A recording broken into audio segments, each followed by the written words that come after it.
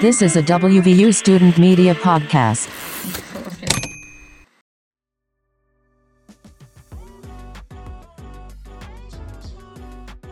Welcome back to Monday in Morgantown. This week, we will take a look at the petition to waive diploma reprint costs for Trans Plus alumni, a new scholarship in honor of Katherine Johnson, the recent closure of another WVU on-campus eatery, and the new way positive cases are being counted on campus. First, a petition submitted to WVU last week requested that the university waive the cost of a diploma reprint for transgender or non-binary alumni to list their preferred name. The petition was created by WVU School of Law alum Robin Livingood, along with the support of others in the Trans Plus community. Beginning with a social media post on Facebook last month, Livingood brought up that for his 2 degrees, he would have to pay $150 for a reprint of his diplomas. Livingood said that for himself, his degrees are his proudest achievements, and to others, having their preferred name on their diplomas is very important. Documents that don't match somebody's preferred name or presented name can cause delays when it comes to job searching or anything that requires a check on academics and identifying paperwork. As for a legal name change for other documents unrelated to a diploma, that would be another $200 minimum in Monongalia County. Livingood also believes that domestic violence survivors should be given a free reprint of their diplomas by WVU, saying that it can carry their abuser's surname or a family name and may bring up bad memories. Next, a new scholarship has been created to aid African American students pursuing math or science-related degrees within the Eberly College of Arts and Sciences, named after legendary WVU alumna Katherine Johnson. Johnson graduated from WVU and went on to work for NASA on America's first human spaceflight with Alan Shepard. The $50,000 gift is intended to benefit African American students and will begin to be awarded to students during the 2021-2022 academic year. Students pursuing a degree in mathematics will receive first priority, followed by physics, astronomy, and statistics students. Now for a short ad break.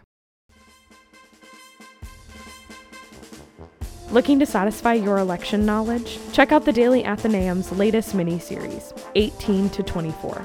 Each week, you'll join me, Abby Smith, podcast editor extraordinaire and self-proclaimed politics junkie, as we cover the election from sea to shining sea. We will cover topics like registering to vote, voting by mail, candidates, and we will speak to some experts and students along the way. New episodes will be released every Tuesday from September 8th to November 10th. To listen, go to thedaonline.com/deepdives or subscribe to DA Deep Dives wherever you listen to podcasts.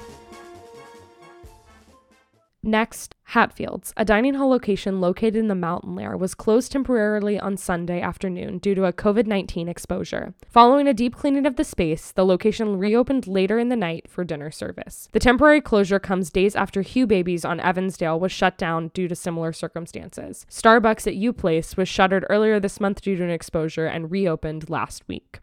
And lastly, on Wednesday, Governor Justice announced the West Virginia Higher Education Policy Commission and the West Virginia Department of Health and Human Resources created a new proposal to ensure that counties with large institutions do not have skewed numbers when it comes to the coronavirus. Students isolating in Arnold Hall and apartments will now be counted as a single positive to manage Monongalia County's high rate of positive COVID-19 cases. Monongalia County Health Officer Dr. Lee Smith said that all students who are isolating in a secure facility on campus would be counted as a single positive for the purpose of the color-coded county alert map system currently in place in the state. Officials are also recommending that students who test positive and live off campus utilize the university's facility for isolation and quarantine.